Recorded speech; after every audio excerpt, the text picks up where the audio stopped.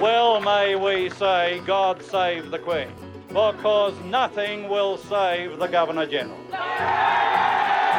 You know I've searched my heart to prove there's better ways to push and pull. Hey, whatever gets you through these days. Hello and welcome to Well May We Say, a progressive podcast about Australian politics. This is episode 63 for Friday, 7th of September 2018. I'm Jeremy Sear, and each week I'll be joined by a different guest host to help me discuss what's just been happening to our country, what's likely to happen very shortly, and hopefully what we can do about it. Tonight's guest host is Ginger Valentine. Welcome back. Thank you, Jeremy. It is good to be back. Let's get straight onto it, because there are far too many depressing things to cover. People seem to somehow, despite remembering that Morrison was the bastard who claimed to have stopped the boats, as if that was A, a good thing, and B, something that they'd actually managed to do, given that they clearly haven't, and they have to admit that their boats are still coming. People claiming that they didn't know who he was. So this week, he's made a real effort to make sure that people do remember who he is, which is a weird, scary crank. Which ones have you been you've been seeing from his very disturbing week so far, Ginger? Look, my personal highlight is there a negative, like an inverse version of a highlight? But the one that a nadir. A nadir, yes, yeah, the opposite of the zenith. Very good. The nadir of the Morrison week was the tweet that I've just been delighted by, as have a great many of my friends, about the whole gender whisperers thing. That's the one that's just had me completely lost for any sense of humour or optimism about our replacement PM, that the jocular everyday dad could do anything other than drive us straight back into the culture wars that the Liberal Party seems to love. So this is the Daily Telegraph running a front page article claiming that teachers are out there pushing kids into becoming transgender kids. They've led to a 200% increase in kids saying that they are trans, and this 200% increase is like 70 or something. Like, it's a very small number, and it's not even clear from the Daily Telegraph article whether that's for New South Wales or for the whole country. Like, they're not actually very big numbers. There's absolutely nothing in there from any. There's a person who is one of these trainers who is talking to teachers, who is training them so they can recognise trans kids and support them. The Daily Telegraph version is that there are all these experts who are concerned about this terrible development. The only expert they have is this bloke named Whitehall, who is a professor of paediatrics at the University of Western Sydney. But if you look at his credentials, he's not an expert in gender dysphoria or treating kids with anything like that. He's basically been dealing with neonatal sort of paediatric stuff, and he's a person who the ACL ships out to countries. I think he's been previously a candidate for Fred Niles' party. Like, he has an agenda. He is not exactly a representative of the medical expertise on the subject, and he's their expert that they wheel out. And of course, as you say, Scott Morrison tweeted the Daily Telegraph article. This is our Prime Minister. Who, by the way, I can't read this because he's blocked me. I don't know what I did to be blocked by the Prime Minister, but apparently the Prime Minister cannot deal with reading my tweets, or my comments to him. So he tweeted, "We do not need, quote, gender whisperers in our schools. Let kids be kids." Yeah. Yeah, let kids be kids, except for trans kids. So I've been delighting in that for the last couple of days. That definitely doesn't make me feel deeply unsafe in the country that I call home. That is the Prime Minister claiming that supporting trans kids is like an attack on them. It's insane. And as one of the LGBT organisations wrote to him, saying, "Look, can you please talk to some of us? You don't know what you're talking about, and it's really dangerous. And if you sat down and spoke to some of us and found out what it was actually about, perhaps you would say less damaging things, or at least fewer damaging things." He's the Prime Minister, but as the Prime Minister, he has done the equivalent of the angry sharing of the article on Facebook without having read the article. He's read the headline. I don't like the article is not good. The article is not at all redeemed by reading it, and none of the people quoted in there are either reputable or well represented. But he has just done this your uncle on Facebook sort of behaviour from the office of the Prime Minister, which, as a number of people have pointed out, he has incredible resources at his disposal that all disprove, or at least contest, the facts as presented in this article. Imagine a country where the Prime Minister is being informed by the Daily Telegraph that is his source of information. He has access to the experts, he has access to all manner of credible sources of information, but he is basing his opinions on the Daily Telegraph and promoting that bullshit propaganda. Even more, basing his opinions on a tweet from the Daily Telegraph. I still have yet to believe that he's actually read the article. He's just decided, like, I feel very comfortable in assuming he's read the 240-character tweet, or 280-character tweet, and jumped to the gender whisperers thing, which, like, there's a lot of problems with this tweet, but what the fuck is a gender whisperer? Where did this come from? Was he watching the Robert Redford film The Horse Whisperer and thought, yes, this is the perfect analogy to draw? Yes, well, because trans kids, most people can't actually speak to them. There's a special language that you have to speak. And so these teachers who are able to talk to trans kids and appreciate their situation, it's like they have magic powers. They can soothe teenagers like me and you know, speak in calming tones and chill us out so that we can function as part of normal society without having to bring up all this gender stuff and talk about, you know, ourselves and how we really are. And we can just fit in the neat little boxes that we're given. I mean, they're trying to suggest that people being supportive of kids who are trans are causing kids to be trans. As if... Samantha Maiden tweeted, like, does anyone really think that kids can be gender whispered into changing their gender? I have 3 children and this is utter bullshit. The very small proportion of community that do, as in who are trans, have huge rates of youth suicide. This is a dangerously stupid tweet. Yeah. It's like the theory they have about gay people. Well, it's the same panic. They've just moved slightly to one side. Well, because there are fewer trans people. But anyone who has a teenager knows that you can't tell them to do anything they don't want to do. You can't coerce them into doing the washing up or taking the rubbish out, let alone changing their gender identity. It's just bonkers. And in the article, Riley, the doctor who they spoke with, not the crank, the actual person who's dealing with it, pointed out to them, if a school identifies a kid who might be trans, then they say you must speak. This is what the person's telling the teachers. You must speak to the parents because sometimes the school recognises it and parents haven't said anything. The parents then come and see an expert. Then they go to Westmead Children's Clinic and they see a psychiatrist for a full diagnosis. And it's only if the child is 100% certain and their status is clear that they even go down that path. Sometimes it's not even an identity; it's just a preference or something. So, like, they're there to rule out kids who aren't actually trans as well. Like, and they go through a stringent. That's right. There are very specific processes. Yeah. But it's also like the thing where they like to claim that kids as young as 4 are having gender reassignment surgery, which is just an absolute lie. The only people who are ever having reassignment surgery are much older. In fact, I'm not even sure they're doing it to people who aren't actually adults, but they're certainly much, much older. What they're saying is, like, when they start talking to younger kids who might have gender dysphoria, which probably is a problematic term at this point too, but who are trans, like, they don't, like, they fudge those together, like those 4-year-olds are having surgery. It's just a lie. Like, they can't back that up. It's not true. Yeah. That's never happened. No, it's absolutely not true. No one is going to operate on a 4-year-old. They are reticent enough to perform top surgery on teenagers because of the development and growth that's still happening in their bodies. And obviously there is the expectation and the need that the child be sufficiently aware of the ramifications of transitioning, of hormonal transition, which is the most likely thing that any teenager would come to. Hormonal transition is still a big deal, and so they have to make sure that before that's introduced, even as a possibility, that the child understands the impact of their decisions, because a hormonal transition is partially irreversible, depending on the nature and extent of it. But they're not even doing that for 4-year-olds. But okay, it is true that if you are the ACL, you can find some people who thought they were trans, did the transition, and then changed their mind and regret it, because any kind of medical, particularly anything psychiatric or psychological or to do with a person, it is perfectly possible that you can do a treatment that seems appropriate, and then it turns out down the track that the person that they have changed, or that there are other factors that ultimately turn out to be whether they, like any medical procedure, can ultimately be the wrong one.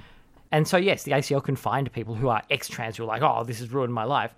But I'm pretty sure you can also find a bunch of ex-Christians who can say that being brought up a Christian ruined their bloody life. So like you can say, and they would have a much more credible line because they weren't necessarily, they didn't choose it. They were forced into. Yeah, I'll tell you for free. Being raised in a Christian household has damaged me a lot more than being trans. Yeah. That's a pretty safe bet. But I mean, that's not the only place where Morrison went full on.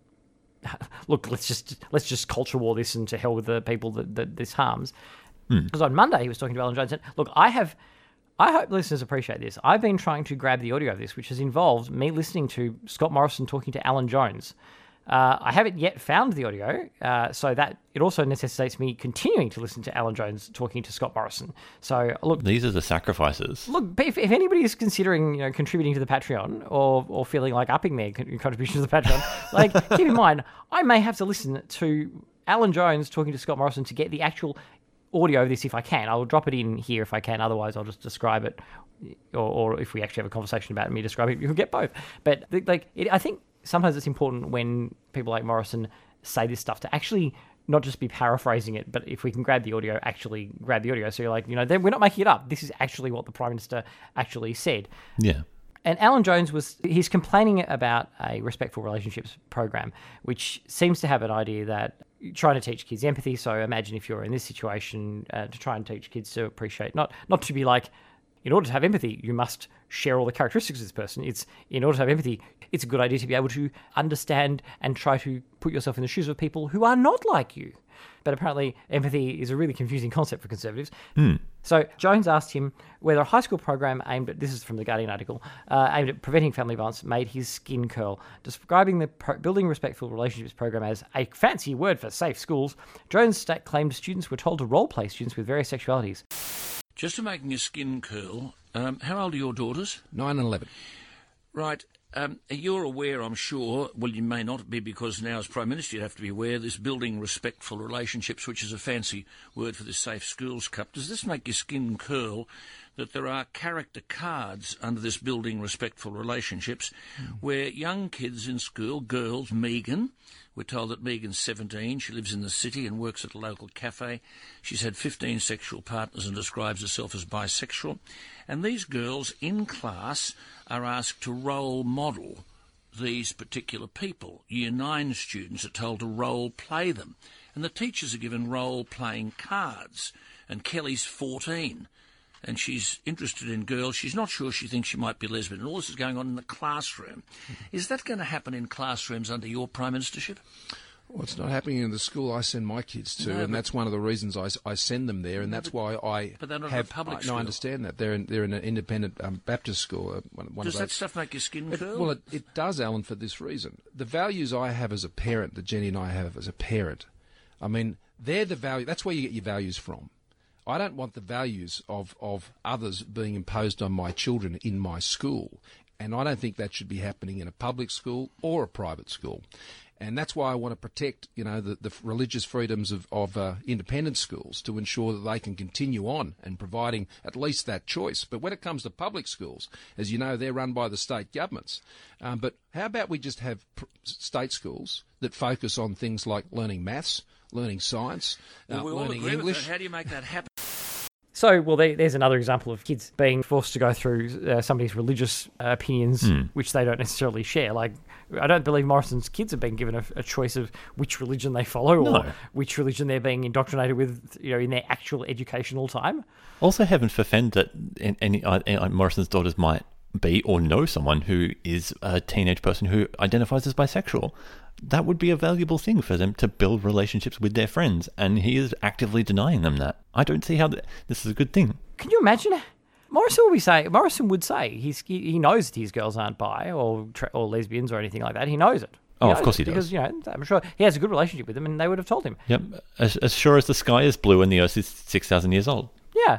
Well, because nothing makes you feel safer in declaring your non-heterosexual orientation to your father than him being the kind of person who goes on radio and says that bisexuals make his skin curl.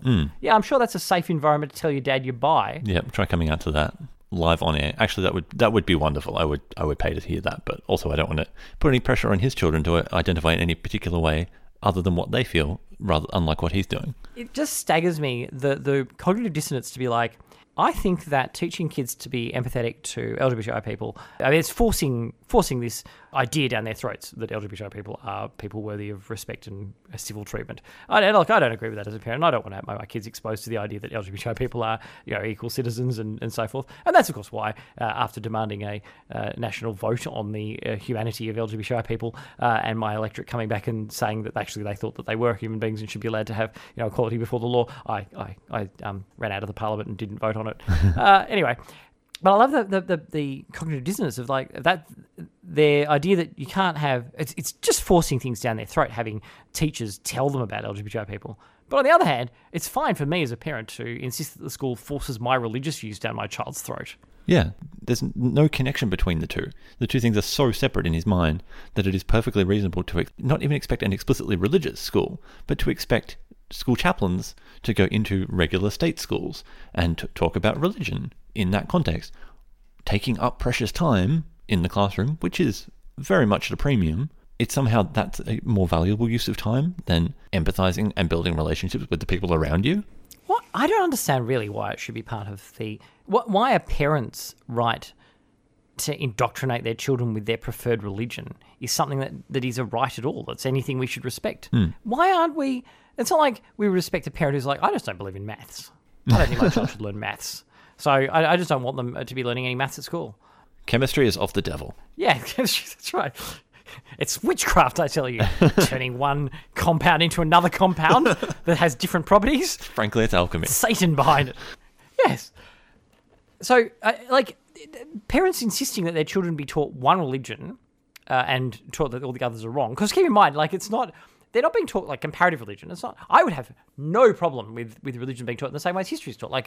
It's not like when they teach you history, that you're being taught as you learn about this hideous historical period. We're teaching you to take on the role of and hopefully reproduce in your own lives the general political philosophies of Genghis Khan. Obviously we learn things without having to have them endorsed. Well, and I certainly think that it's important to have in state schools as well, religion taught to kids, but not a religion. The fact that I left school after going to a very expensive Anglican school and not really understanding I don't understand very much of Islam. I don't understand very much of Buddhism or Hinduism or there's huge chunks of religion that I've sort of gradually tried to piece together as an adult. But how on earth did I graduate from school not understanding these phenomena that are huge in the world, that people I will be coming into contact with during my life, that people who share this planet with us, these are fundamental things to them. But we're only taught, we're taught this ridiculous idea that this is what religion is. It's this particular faith that we follow. And then there's not following that religion, which is secularism. And God knows what those other things are, but they are even more wrong. But you're only given this choice. If you're feeling spiritual, well, this is a religion. Not here are all of the different religions and here is no religion and, make your choice. Or even here are the various religions and here is what they believe and here are the historical contexts in which they existed and why this idea is interesting and challenging and let's debate this and discuss this. Yeah. There's no room for debate or discussion. Having been on the receiving end of a state school religious education, it is purely didactic. You are listening and you are told that Jesus did X and frankly, they told us some unsettling and unscientific things. But do they teach you what Hindus believe? No. Do they teach you what Buddhists believe and what Hindus believe? No, not even a little bit. Which is ridiculous. How are we graduating with this level of ignorance on something so fundamental as the world's major religions? It's bonkers. Particularly when I grew up in a pretty Anglo area, but I remember being in year 4 and having scripture class, and I had a friend sitting next to me who was a Sikh. He was wearing his hair in a turban, and he's having to sit through all of this same stuff with a straight face. There's no consideration for his needs or his family's choices. He's just swept up in the great white wave. But I also object to him being pushed into his parents' religion as well. There's I don't think it's any better that we have Islamic schools or Jewish schools. Those are the same problem as having Catholic schools and Anglican schools. All of them are parents getting to impose their religion on kids, which is why we have a world in which the vast majority of religious people are either it's either the dominant religion of their country and or the religion of their parents. Very few of the world's religious people were presented with all the different religions and picked one. Yeah. People who are claiming that their religion is this true path, don't have any faith in its ability to survive in the marketplace of ideas. They clearly recognise that they have to get kids young and get them believing, to hear all of their religion before they're exposed to any other competing religions, because if they're exposed to competing ones, even though I've devoted my life to this religion, I don't really think that it's actually got that strong a pitch. Like, what an amazing admission of the weakness of your religion if you don't feel that you can advocate sensibly for it without kids being limited to that and that alone. Yeah, they have to be raised exclusively in that environment without any scope. Like, it's not like we give people an opportunity to get to 16 and pause and, make a decision in this, like, large ceremony where they pick up the relevant holy book that they want to pursue. Yeah. There's none of that. There is pure indoctrination. And as someone who, again, I went to state schools, but I was raised in a religious household, I'm still struggling to shake off a lot of the Christian ways of thinking, these Protestant mentalities that are deeply embedded in my human brain, that aren't really how I want to behave or how I want to think.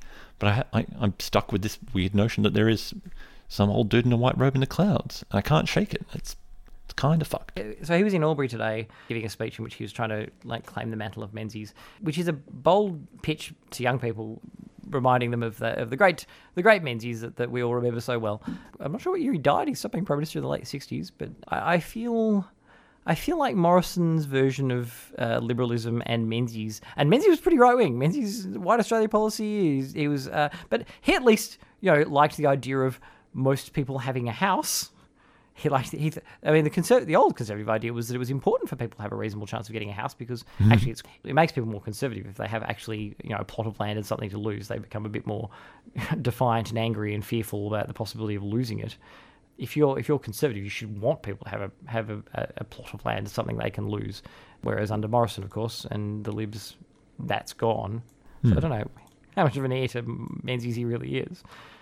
But did you see that earlier in the week? In fact, this week. It was last week, on the 25th of August. Someone's reported that he was blaming young people for our economic problems. Did you see this one? I missed that one.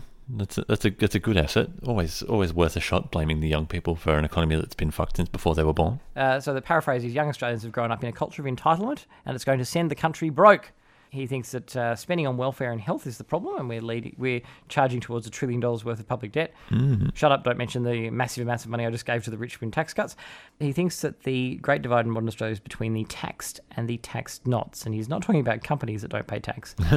You've seen this line, this thing where they take the percentage of people who pay more tax than they receive in benefits from it, and the percentage of the population that is paying more than they receive is going down. Right. Which makes sense because what we've actually been doing is massively increasing the gap between the rich and the poor. So, yeah, the number of people with the share of the greatest share of the country's wealth is shrinking. They're getting much, much richer, but the number of the people in that category certainly is getting smaller. And so the number of people who are forced to rely on some kind of measures to keep going is bigger. Not to mention a rapidly aging population. Well, there's that. There's also the fact that a lot of largesse is going in things like negative gearing concessions, so that you've got all the boomers and exes who bought property before the boom, who got it all negatively geared, so they're not paying any tax. But they, the thing where they're like, oh, people on negative gearing, it's being used by poor people on less than $80,000 a year. Yeah, no, they're on $80,000 or less after they reduce their tax down with the negative gearing. Yes. Their real income was obviously substantially more than $80,000 or they wouldn't have been negative gearing it. Like, if after negative gearing your taxable income is $80,000, then before negative gearing your taxable income was a lot bigger. Yeah, that's why negative gearing is so popular. For those who are able to buy property. Yes. Yeah, Morrison argued that Australia is on the pathway to economic doom and gloom because, quote, a generation has grown up in an environment where receiving payments from the government is not seen as the reserve of the disadvantaged, but a common and expected component of their income over their entire life cycle. Even though the number of Australians on welfare is actually falling, the number of people getting government benefits is decreasing as well, and the fastest growing area of welfare expenditure is actually the aged pension, as you say. But that's their classic thing. When you get your tax return letter back, yes, and it's got, assuming you paid this much in tax, so here is a breakdown of this percentage would have gone to welfare, this percentage would have gone to defence, whatever. But they know that when they say the word welfare, people think the unemployed. Yes. So they shove welfare in there and it looks huge.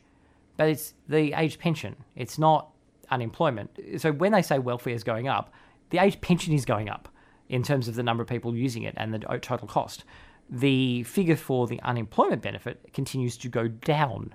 But people have been buying that line that I'm paying more tax because it's all going to the unemployed. People sitting on their asses. Oh, it's a classic. Which is a lie. Like, it's just to do with it. It's just a cynical fudge of welfare with the unemployed when they're not the people who are the bulk of the welfare budget, even close. Not at all. It's a very simple, the 12 biscuits on the table, and the government tells the poor person, that person is trying to take your biscuits, and then takes 10. I'm messing up the analogy, but the thrust of it stands. Oh, well, it's just that you've got a banker sitting on a giant pile of money with a working person next to them, and they're pointing at a refugee like he took it. Yeah, it was him. It was the refugees or the poor people or someone took the government money somehow, actively took it out of the government's pockets, nicked it while we weren't looking.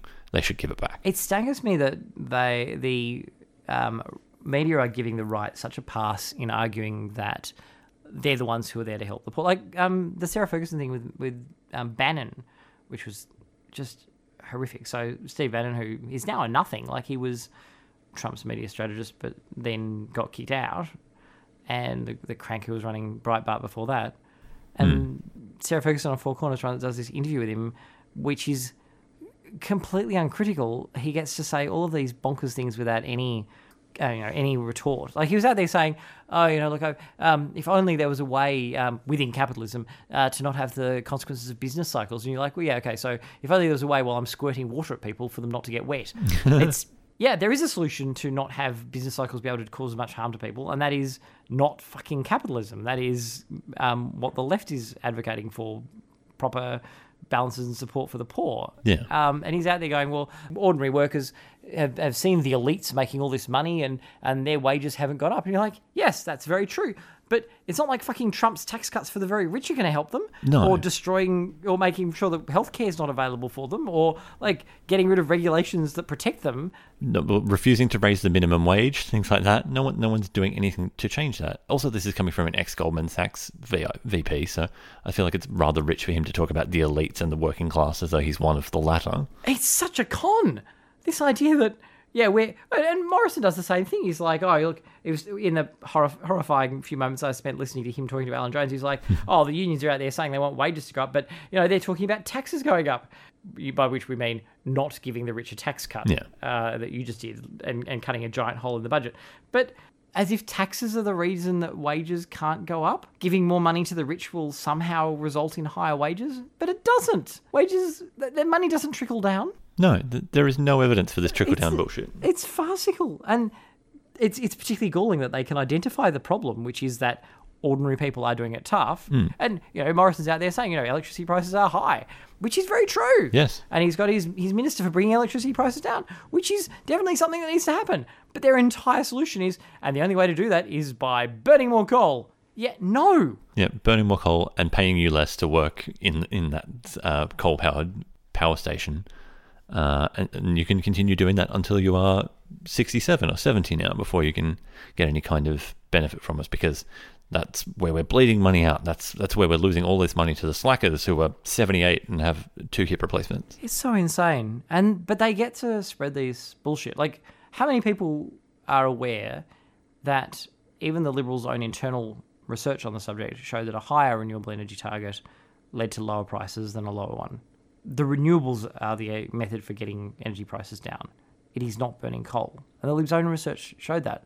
But where's that called back on? Yeah. You never see it. Like, just so much nonsense.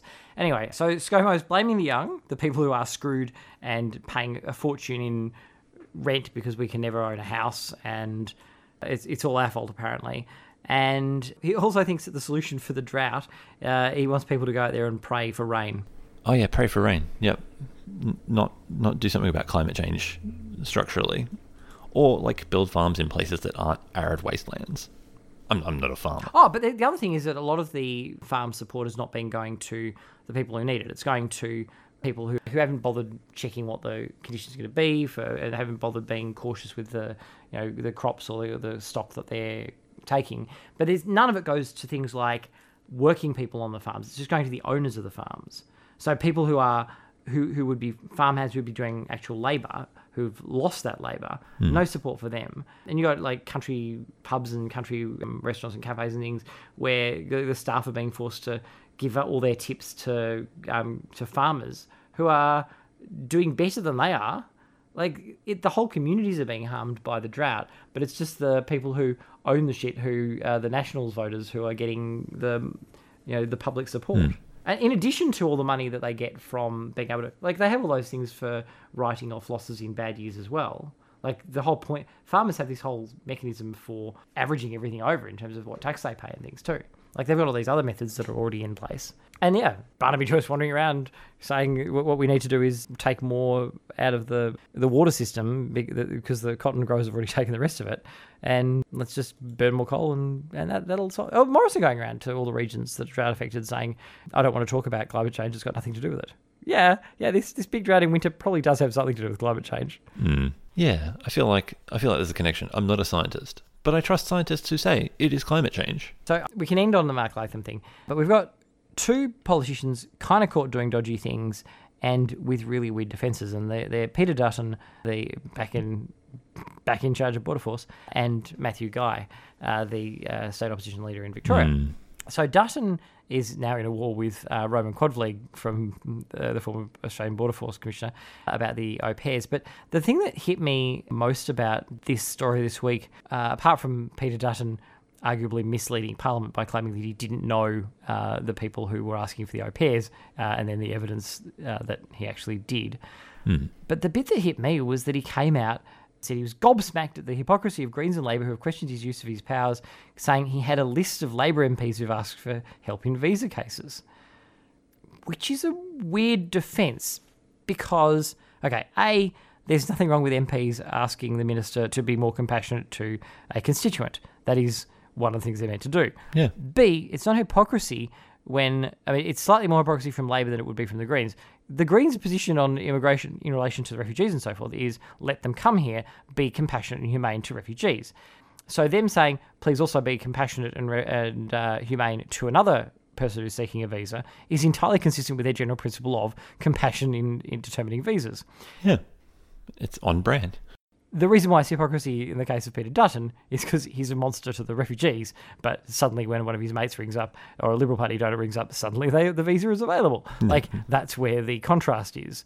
And obviously Labor is also quite cruel to refugees, so there's a little bit of a contrast there, but this is an example of Labor having given a visa in a dodgy fashion. They just asked the minister and made an argument, which is what they're supposed to do. They've advocated for the constituents, as you say. So that's all weird. But isn't the weirdest thing that what Dutton is saying is, I believe that they've done something shocking. This is embarrassing for them. They've done something that they should be ashamed of, and I'm aware of it as the minister. But I've been covering it up, hoping to use it to defend myself at some point in the future. I'm aware of wrongdoing. Yeah, I've kept a list. And if you keep asking me about my wrongdoing, I'll expose this wrongdoing. Otherwise, I'm happy to keep it quiet. Like, what? What is that? Yeah, that sounds like a very Dutton attitude to the world. What a weird defence. Yeah. I'm already... You think I'm doing the wrong thing? I'm already covering up for other people who've done the wrong thing. That's not as good a defence as you think it is. But not even people who've done the wrong thing. Like, even in this warped perspective, this is only people asking for him to intervene. Yeah. Not them actively intervening. No action has been taken here. Even if you had, like, some kind of record of Labor when they were in power doing this, then why hasn't he already exposed it? Like, why is he covering it up now? The idea of, if there's something wrong, holding on to it for use later is shonky. At the very best, it's a grown-up parliamentary Hansard-recorded version of everyone else is doing it. The argument that you make to your parents right before they ask you, if everyone jumped off the bridge, would you do it too? It's so weird. It's such a weird thing to say. Yeah, no, I've got all this other stuff, but I've been sitting on it.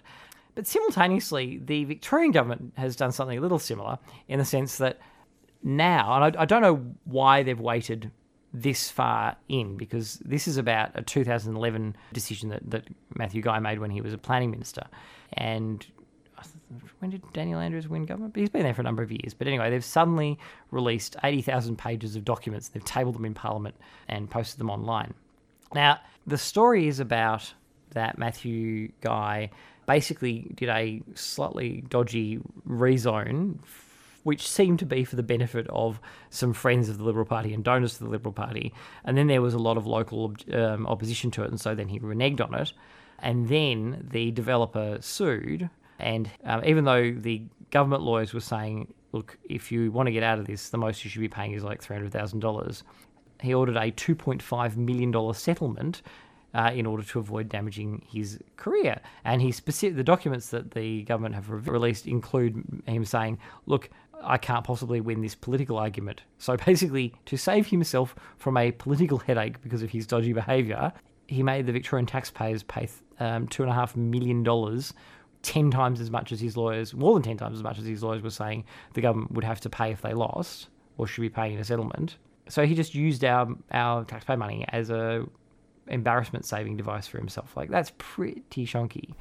Weirdly enough, the Herald Sun, which have been doing everything in their power to try and get Matthew Guy over the line in the next election, weren't very interested in the revelations about Matthew Guy's dodgy behaviour. But they are extremely interested in the fact that it turns out that within the 80,000 pages of documents, there are some details. It releases some material with people's private information. There's a lawyer whose private address is in there. So basically the government's released this huge trove, and there's stuff in there which potentially violates some people's privacy.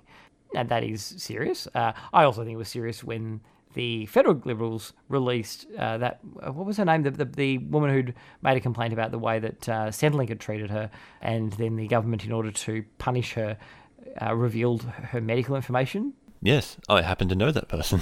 Weirdly enough, that wasn't a thing that really bothered the Herald Sun at the time. But anyway, they've found an angle, and so the headline in the Herald Sun today was, Well, I can only imagine it's a balanced and nuanced take on the subject coming from the Herald Sun. Exclusive Premier's Docs fiasco. Dan's wicked leaks. Mum's personal health and financial details revealed in Labor's document dump.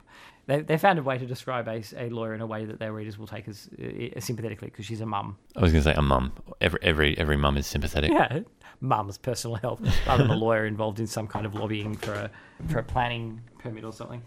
I'm not quite sure why she's in the papers, but I doubt she's in there because she's a mum. She could be in there because of some kind of planning deal. Now, I don't really know why the ALP didn't release just the documents that were connected with Guy's, the most compelling ones first. Like, just the media aren't going to go through 80. Well, apparently the Liberal Party has gone through 80,000 pages to try and find some way of attacking it, and then just sort of leaked it to the Herald Sun, hence the exclusive. But I don't know why Labor didn't just release a couple of documents at a time, and drag it out, have the whole revelations come out bit by bit. Let Matthew Guy hang himself. I don't know why they decided to do it in a giant dump that they would have been lucky to get people to read in the first place. I can't imagine reading anything that's 80,000 pages long. I can barely imagine 80,000 pages of government documents. I pity the poor intern who got to siphon through those for the most vaguely incriminating material. I don't know why they did it that way. It seems like they could have dragged it out and not had this problem. Although it also seems like it was actually the Parliament ordered it, and so then they just had to release all the documents. But then governments can argue about not releasing those sorts of things. Which the Libs' original argument was how lowbrow it was and how rude to release all this information. But frankly, if a government finds out that the previous government was paying off millions of dollars to protect themselves politically, I feel like that's the sort of thing that should be exposed. They shouldn't just get you've lost now. We're in government, and look, it's poor sportsmanship to throw back the evil things that you did at the time, even though you're still in politics and want to be premier. We should just and even though the fact that you are leader of the opposition and campaigning to be premier is based on that you previously held that role. Not to mention the fact that hypothetically, were Matthew Guy to end up as the premier, he would inevitably blame any number of infrastructure woes and spending nightmares on the Labor government. It is par for the course to blame previous administrations and attack their behaviour. This seems like a perfectly reasonable and arguably in the public interest action. I did like it being run back by people on the Herald Sun articles like, oh, well, this is just more, like how dare Daniel Andrews have a go at Matthew Guy for wasting money when Daniel Andrews came in and wasted the $1 billion on East-West Link. You're like... to cancel that. Don't you... Okay, yeah. First of all, not $1 billion because most of that was purchasing properties that are still owned by the government and worth more. Yeah. So, frankly, they haven't really lost anything. Actually, it's probably been a brilliant investment for them. Just buy a whole lot of land cheaply and then watch it go up in price. But secondly, the penalties that were paid were because the Liberals shoved that poison pill shit in just before the election, knowing that the Andrews campaign had promised to... Like, it was an election issue. They promised to cancel it. So they just signed up a bunch of poison clauses in there to punish Victorians for kicking them out. Like, don't you fucking throw that back at me. Yeah, they strapped a hand grenade to their chest and blamed the voters for pulling the pin. That's just mad. Like, I am angry that they did that shit. And for them to be running that, for Conservatives to run that as oh my goodness, look at the evil shit that the Labor Party does. No, that is exactly the opposite. That is the argument of the evil shit you do. That is not what you are saying it is. In the slightest. All right, let's end with the Mark Latham thing because this is hilarious. So, Justice with me. Yeah, this is a very good, light, funny note to end on. Oh my god. Okay, so the background of it, and I presume most people listening to the podcast already know aware of what the background to this is. But so the background is that Osman Faruqi is suing Latham for defamation because Latham accused him of basically giving support for terrorists and being an anti-white racist.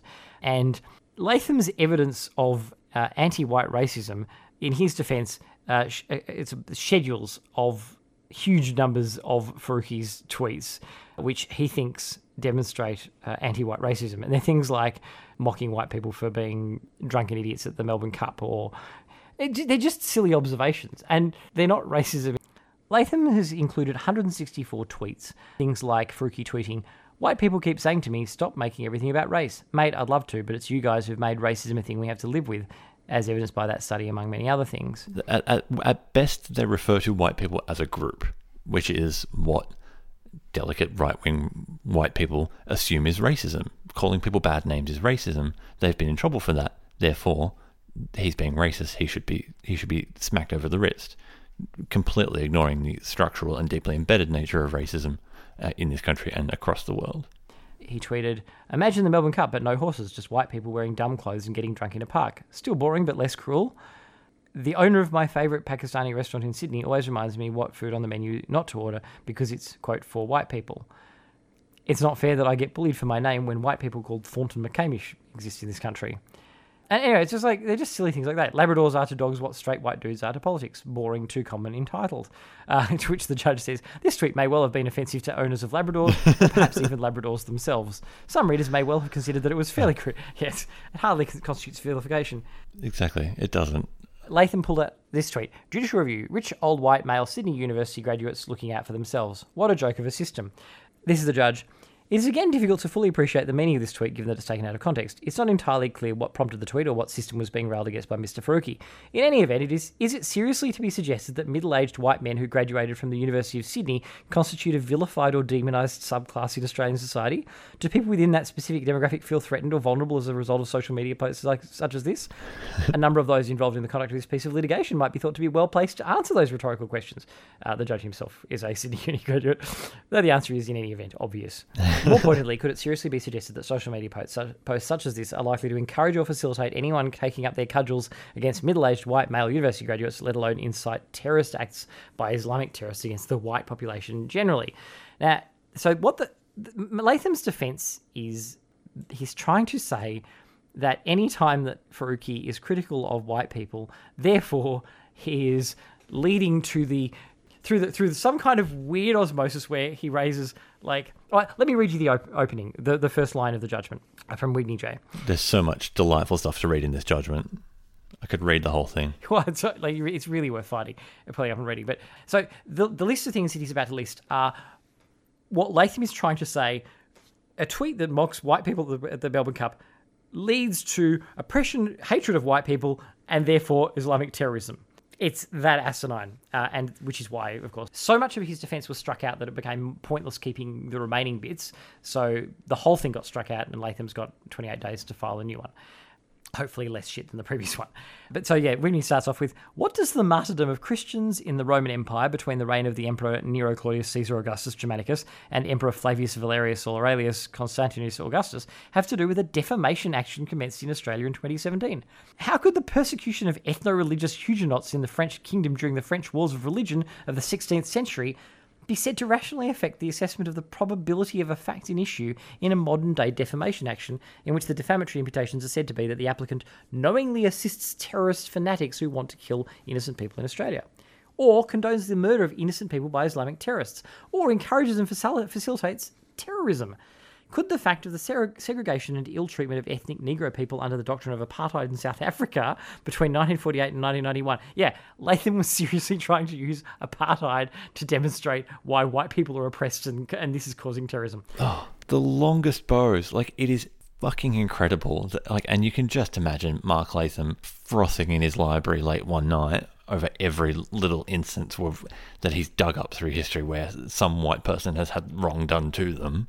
Oh, by the way, the previous line, the one that ends with, how could any of these things be said to rationally affect the assessment of probability of fact, all that stuff, somehow that he encourages or facilitates terrorism?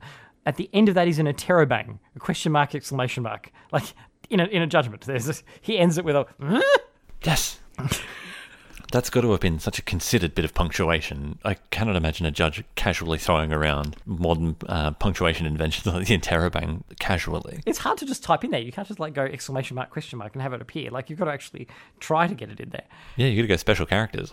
Exactly. And he's like, yeah, could the fact of the segregation and ill treatment of ethnic Negro people under the doctrine of apartheid in South Africa between 1948 and 1991 reasonably be said to be relevant to the defences of justification, contextual truth, qualified privilege, honest opinion and fair comment pleaded by the respondent in that defamation action?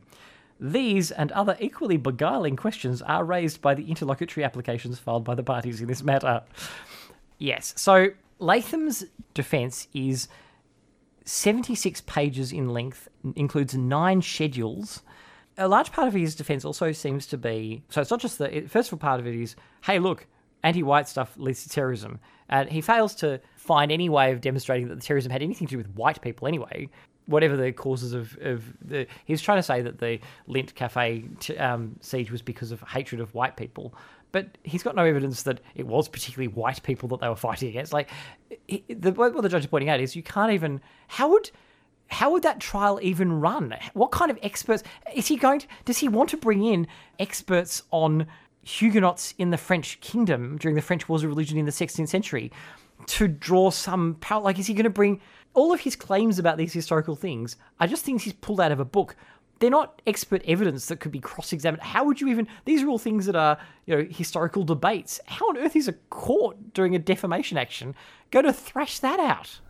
What does Latham think a court is? I cannot begin to imagine what he actually thought would happen with any of this, except for the fact that the judge reading his submission would be so wowed by his massive intellect, his great throbbing member of intelligence, that the judge would immediately rule in Latham's favour. Like, that's the only line of thought that I can imagine seeing, even just seeing a list of the references that he made, the ridiculous and self-aggrandizing comparisons he made to persecuted people in history. There's no sense that he ever thought there would be an argument around this, that this would all be so persuasive, and under the weight of history, it would be clear that Osman Faruqi had defamed white people and incited terrorism by making jokes about the Melbourne Cup. The other part of it is how much of his defence is, but Osman Faruqi said mean stuff about me. Yes. How is that that isn't a defence. That's got nothing to do... He hasn't taken it on board, though. After that judgment came down, he tweeted, "Last year I criticised a tweet by Osman Faruqi attacking white-skinned people. Today Wigney said, but really, what does one expect from Twitter or social media generally? Deep, insightful analysis? What sort of legal analysis is this? The Wigney judgment will be appealed." And this is not an original joke. This is from something else originally. It was actually about somebody in America originally. But Jazz Hogblow at Jehovah's Findom on Twitter responded to the Mark Latham thing with this beautiful tweet. And he concedes that this is not his original joke, but for a libertarian, you sure love being publicly owned. God, Latham doesn't get it. But that makes sense, because if you are genuinely of the opinion that any kind of criticism of white people, who are the privileged group in our society, is just like discrimination against people who are marginalised in our society, if you cannot see the difference of those things, then you have such a massive blind spot. Then no wonder, there's nothing in a judgment pointing out why your argument is silly that is going to hit you. You're just going to be like, you're going to find a word, like the bit where he's like, well, what did you expect out of Twitter? Like, it's only 140 characters. It was not like Faruqi could go into great detail in each of these tweets. And you're going to go, ha! What kind of legal analysis is that? That's not a basis for something not being defamatory. But nothing in there. He's just completely missed the point. And the point is, he cannot draw that link. He's in an entirely different courtroom in his mind. Like and this is probably a larger problem with Mark Latham, is the parallel universe in which he operates, where he is somehow oppressed and having to, appear on Facebook Live videos instead of his former newspaper column and TV job is a form of oppression, because he used to be big and successful and he should have all of this attention. That, to him, is the worst possible outcome. He can't imagine what it's like to be a brown man in Australia. No. And that's why so Faruqi had asked for the matter to be struck out and him not be given leave to re-put a defence, which means that Faruqi would go through, the trial would then happen without there being a defence, and he would presumably win it. And they didn't agree with that, and they gave him an opportunity to refile it. But what Faruqi was saying is, look, the defence is so deficient. And the way that what the lawyers refer to it as is embarrassing. That's a chilling thing to have said in a courtroom, that what you've argued is not just wrong, it's not just not persuasive, it's embarrassing. You're embarrassing us all. You're embarrassing yourself. You're embarrassing us having to listen to it. It's an embarrassment. You're embarrassing the judicial system by presenting this in a court and thinking it's an appropriate action. And he had lawyers doing it too. Like, he's got that Silk, the QC who did the bloody QUT students and, I don't know, any crank right-wing thing. It's the same QC, I've forgotten his name. It's at the top. Well, I'll scroll up to the top and tell you who it is in a minute. But yeah, it's the same guy. But Silk should have been embarrassed being connected to this ridiculous defence. The judges said, look, I understand why, given this particular defence and how bad it is, and what I've just had to point out, I understand the argument that Faruqi doesn't want to be put to the trouble and expense of having to do it again, and for the delays, because obviously he's seeking a judgment. He's letting it do it because Latham hasn't previously amended his defence, and it's the first strikeout application. And he says very clearly to Latham, perhaps more significantly, while large parts of the defence have or will be struck out, the prospect or possibility that Mr. Latham will be able to properly replead some of the substantive defences cannot be entirely excluded. It can also be expected that if Mr. Latham takes up the opportunity to replead his defence, he will pay heed to the reasons why parts of his existing defence have been struck out. It can be expected that he will not make the same mistakes twice, and that his repleaded defence will be clear, concise, unambiguous, and only raise defences that are reasonably arguable and appropriate, having regard to the nature of the case. He will, in other words, ensure that his repleaded defence complies with the rules and the overarching purpose identified in Section 37M of the Federal Court Act. If it does not, and parts of it are again struck out, he should not expect that he will necessarily be given another opportunity. He has been ordered to pay Faruqi's costs, although I don't think it's on an indemnity basis, which means that Faruqi will still be out of pocket.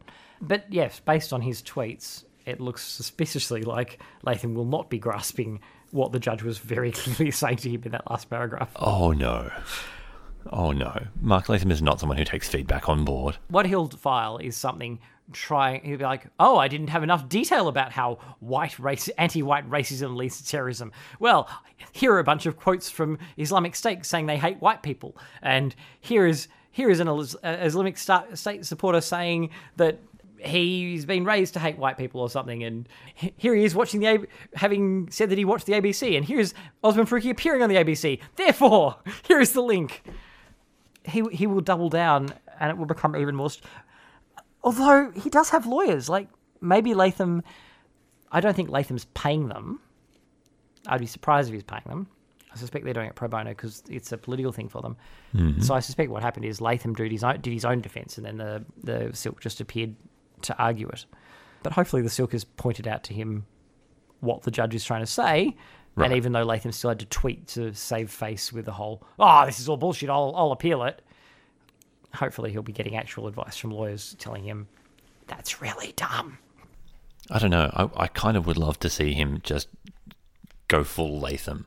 Like, I couldn't think of an appropriate word, and I feel like his name is a sufficient synonym for going that far off the deep end into the parallel universe in which he exists, and just bring something that is even more absurd. Like, just go full down the avenue of like galactic wars and races. Like, start quoting from X-Men comics or something like that, where he's so disconnected from reality that the judge just can't can't respond, just drops the book and walks out of the court.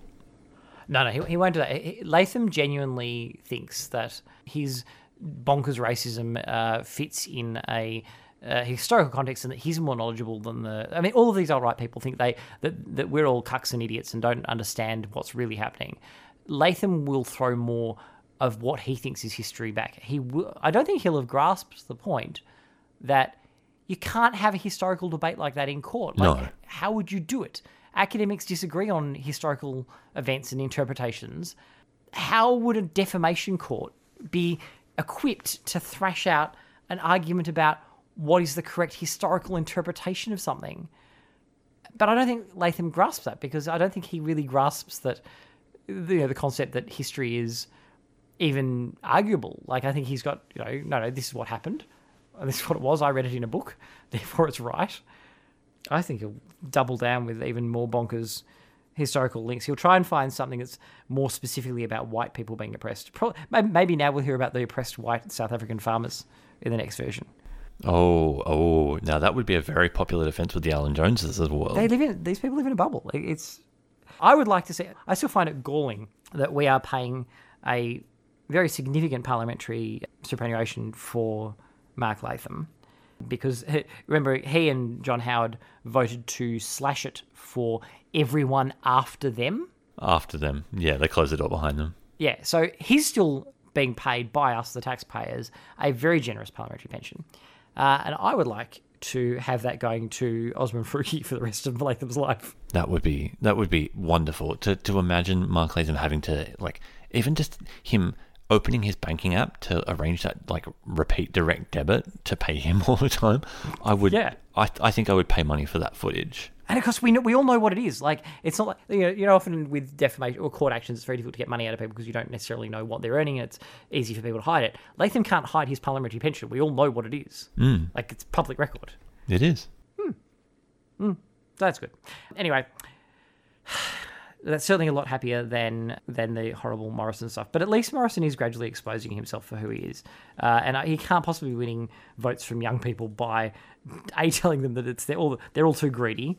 You young people in your rented properties paying a fortune, getting inspected every 6 months, kicked out, having to move because you've got no housing security or with lower wages than anybody else has, any other generation before you. You greedy bastards. I mean, what? We have to go and own all the properties and rent them out to you so you even have a place to live. Yeah, I feel like that's not winning. That won't be winning people. It's not persuasive. I feel like the people he's appealing to. Well, I mean, he's pitching at the Liberal base with all the anti-trans stuff. Yes, but absolutely. I don't think that's winning new votes. I don't think that's going to be pulling him back. So I'm hopeful. I mean, I still think we need to take him seriously, because the idea of, God, if he got back in, the harm he would do immediately would be devastating. But I mean, that's a good sign. And Dutton and the au pair thing is getting worse for him. I'm just staggered that in both the Dutton and the Guy case, their defences are. In Dutton's case, it's I've got all this information that is really incriminating, but I'm not going to show it. Look, if you keep pushing me, I'll show it. And in Guy's case, it's you had all this information that's incriminating on me, but look at this thing that came out along with it. Let's focus on that instead. They're interesting defences. That's what I'm saying. Look, at least they're entertaining. I'll give them that. And it's always nice to see people like Dutton on the ropes trying to. Like I was going to say, trying to maintain the poker face, but he has no expression in his face. That particular melting wax figure doesn't really function like that. But it is funny to see him. I was going to say sweat, and that's not true either. He doesn't sweat. That's just melting wax. I like to see him under pressure, is what I'm saying. Yeah, and I think he is genuinely. I mean, he's making a whole lot of threats at Roman Quadrilateral today. It's weird when a twisted villain. Like Quadrilateral flips because they've had a falling out with their former boss, and because Quadrilateral did a bunch of hideous things as commissioner for Border Force, like he's terrible person, and part of the reason why he's out is because there are a number of issues, and as Dutton says, he's potentially facing criminal charges. Like, Codleek is not a good person. No. But the fact that he's out there revealing the other stuff that he did when he was not a good person but working for Dutton is nice. Like, it's nice when they turn on each other. Yeah, so. It's nice when Cohen turns on Trump. It's nice. These things are important. And it doesn't mean we have to like them, but it's, good to see the villains fighting amongst themselves. Yes, that gives us some comfort.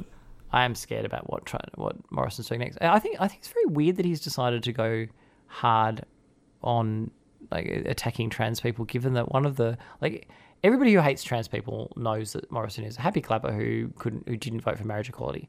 So if you're one of those people, he's already got one up on Shorten. If your big thing is enforcing religious fundamentalist views of sexuality on people, Morrison's got your vote.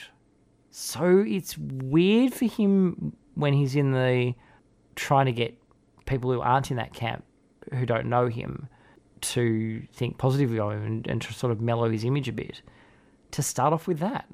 It's like it feels like a weird tone-deaf move to me. Apart from the cruelty of it and how monstrous it is, just from a political standpoint, it seems like an odd thing for him to do. I'm not sure I can understand their motivations anymore. It can't be winning in votes. Generally I understand the idea of attacking trans people for their side of politics, because there are fewer trans people than there are gay and lesbian people, and people don't know them. We're a softer target, sadly. Well, yeah, and for people who've grasped the idea that people of the same sex could be attracted to each other, the idea of changing genders feels threatening for people because it's a fundamental part of their identity. So it's a thing that you can get cis people to freak out at a core, because they don't know any of the people in question. They don't think they know any trans people, and numerically there are fewer trans people, so probably not. Did you see the thing in Savage was reporting this week? They did a study in Canada, and it was like, I don't know, 12% of people were willing to. 12% of cis people were willing to date a trans person, which is fairly low, but as Savage was pointing out, that's still substantially more than the number of people who date cis people who date a gay person. And it is a lot bigger than the number of trans people. So, yes, there's not 12% of the population that's trans that we know of. But that's the whole thing, where they say what percentage is gay. People underreport too. So yeah, that's a problem with anything like this. And then there's also just the fact that 12% of the population said they would date a trans person, means that 88% of people said they wouldn't, which is kind of horrifying for me. And it's only in an abstract sense too. It's like, it's saying, would you be open to it? So it means 88% of people were like, no, I would not be open to it. Yeah, well, that's right. I try to not let it dismay me.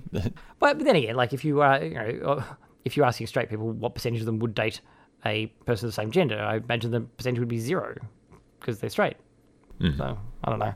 I think the bigger fear for me is that these sort of studies do tend to rely on a very extreme image of what it means to be trans, and people's preconceptions when they feed into this sort of stuff. That there's no here is a range of what trans experiences might be. Because it is in this purely abstract thing.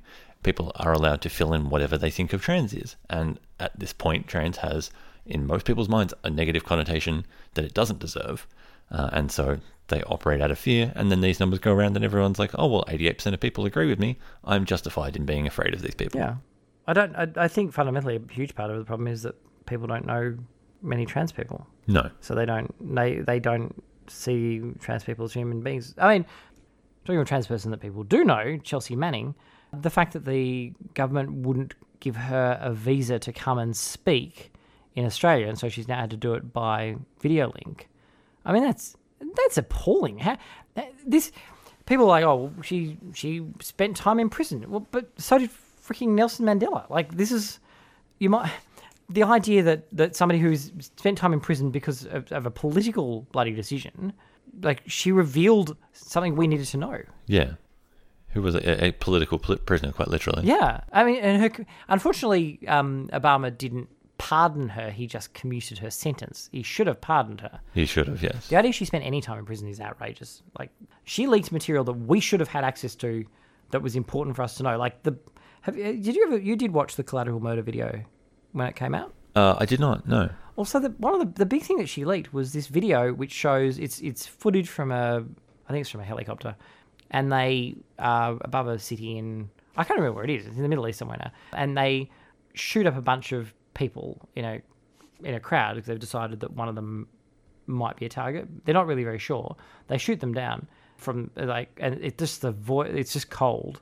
One of those people is also a journalist, and then an ambulance arrives and people run up to try and help, and they shoot them too. And it's just if you look up collateral murder, the collateral murder video, which is what one of the most important things that Chelsea leaked, it's horrific. And bloody oath it should have been exposed. But the Americans don't have any protections for whistleblowers any more than we do. No. I really think it's one of the fundamental things we should be fighting for, is better whistleblower protections. Because if we don't have proper whistleblower protections, then we don't find out the shit that the powerful are doing, which, by definition, is the stuff that we would... The fact that they have to hide it from us is a clear indication that it's something that we want to know about and we should know about. But we don't... Neither big party in Australia is pushing for better whistleblower protections. They both vote to make the punishments for whistleblowers tougher. And the rest of us should be really worried about that and pissed off about that. Yeah, it is dismaying that it's harder and harder for people to reveal the things that we need to know that are being kept from us because it shines a bad light on the way that our government and other governments are behaving in the world. I'm lost for words. And in the same way as whistleblower protections are vital for democracy, for us to know what's actually going on, there's a similar debate going on in the Victorian Parliament tonight when we're recording this. We're recording this on Thursday night on the renter bill. And one of the things that's going to fix that bill fixes is no reason evictions. And like you need to have whistleblower protections so that our democracy actually functions, we actually have that information that we need. So it gives effect to all of the other parts of how democracy is supposed to work. Getting rid of no reason evictions is one of the things that's fundamental to make rental law work at all, because as long as you have no reason evictions in the legislation, basically it means that no renter has any actual protections at all, because a landlord can just give them notice. You take them to the tribunal, you win, and they kick you out. That's it. It doesn't matter. So one of the things they're fighting about tonight is getting rid of those. The coverage from this afternoon indicated that the sticking point for some of the crossbenchers, because it's already gone through the lower house, and the Libs are trying to just drag it off so that it doesn't get done before the election, because there's only a few more sitting days. But apparently the sticking point at the moment for some of the crossbenchers from like the Shooters Party and random right-wing middle, ones you haven't heard of, is the idea that it protects people's right to have pets. And that's apparently a step too far, because what if I don't want animals damaging my rental property? Well, then don't invest in real estate. Go and invest in something that doesn't require you to have bizarre levels of control over tenants' ordinary lives. Invest in something that doesn't have human beings. Not to mention that this hypothetical damage that might be caused by a pet, let's acknowledge that pets are not the only things that can cause damage. Fathers of small children represent. But also that's what the bond is for. The bond is there as a protection for the landlord to ensure that the property will be returned in its usual state. If not, there is this financial penalty, and that money can be used to recover that. Oh, and Fiona Patton was like supportive of the bill, but she was like, what if I'm allergic to animals and I don't really, want, and then there's an animal in the house and I can't just move back in. They make you fumigate the bloody house when you move out anyway. That happens. There are protections for landlords anyway. Yeah. Landlords are thick with protections. There's no protections for renters. That's the issue.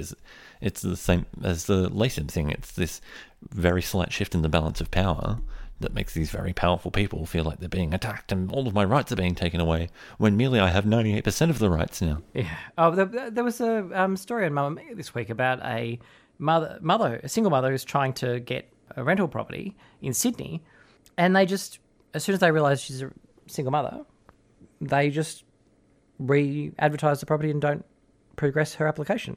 Yes, I saw this. Like, there are so many ways in which landlords can discriminate against you at the moment, and pets is certainly one of them. If you have pets, you basically need to lie, because if you tell a landlord that you have pets, even if you're lucky enough to get a landlord that actually doesn't mind you having pets, it's still going to go on the record. So if you ever need to go to another house and they don't have pets, they won't let you have pets, what are you supposed to do? Just release them? What are you supposed to do?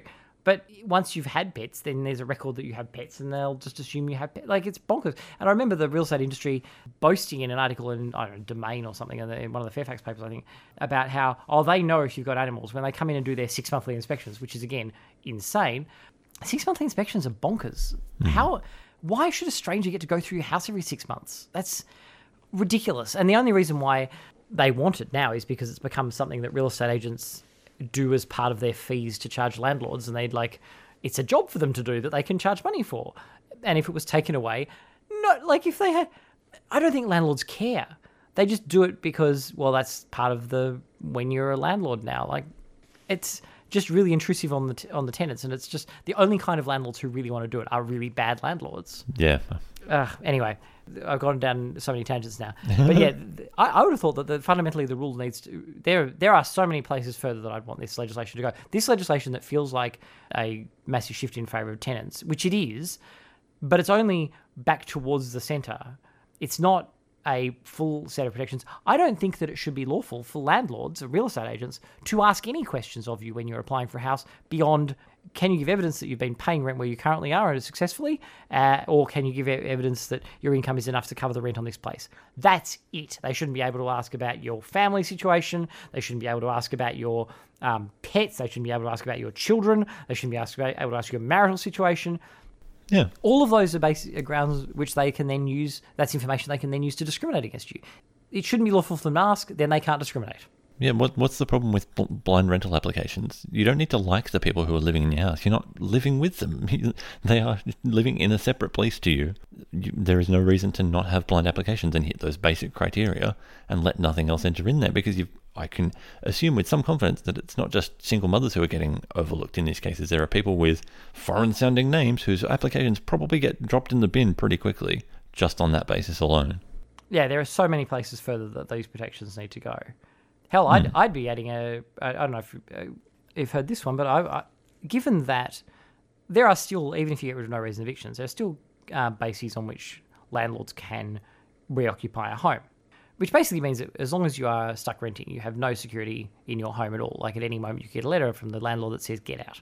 Even if it's not a no reason one, it could be, we're going to move in, or we're going to sell it, or whatever.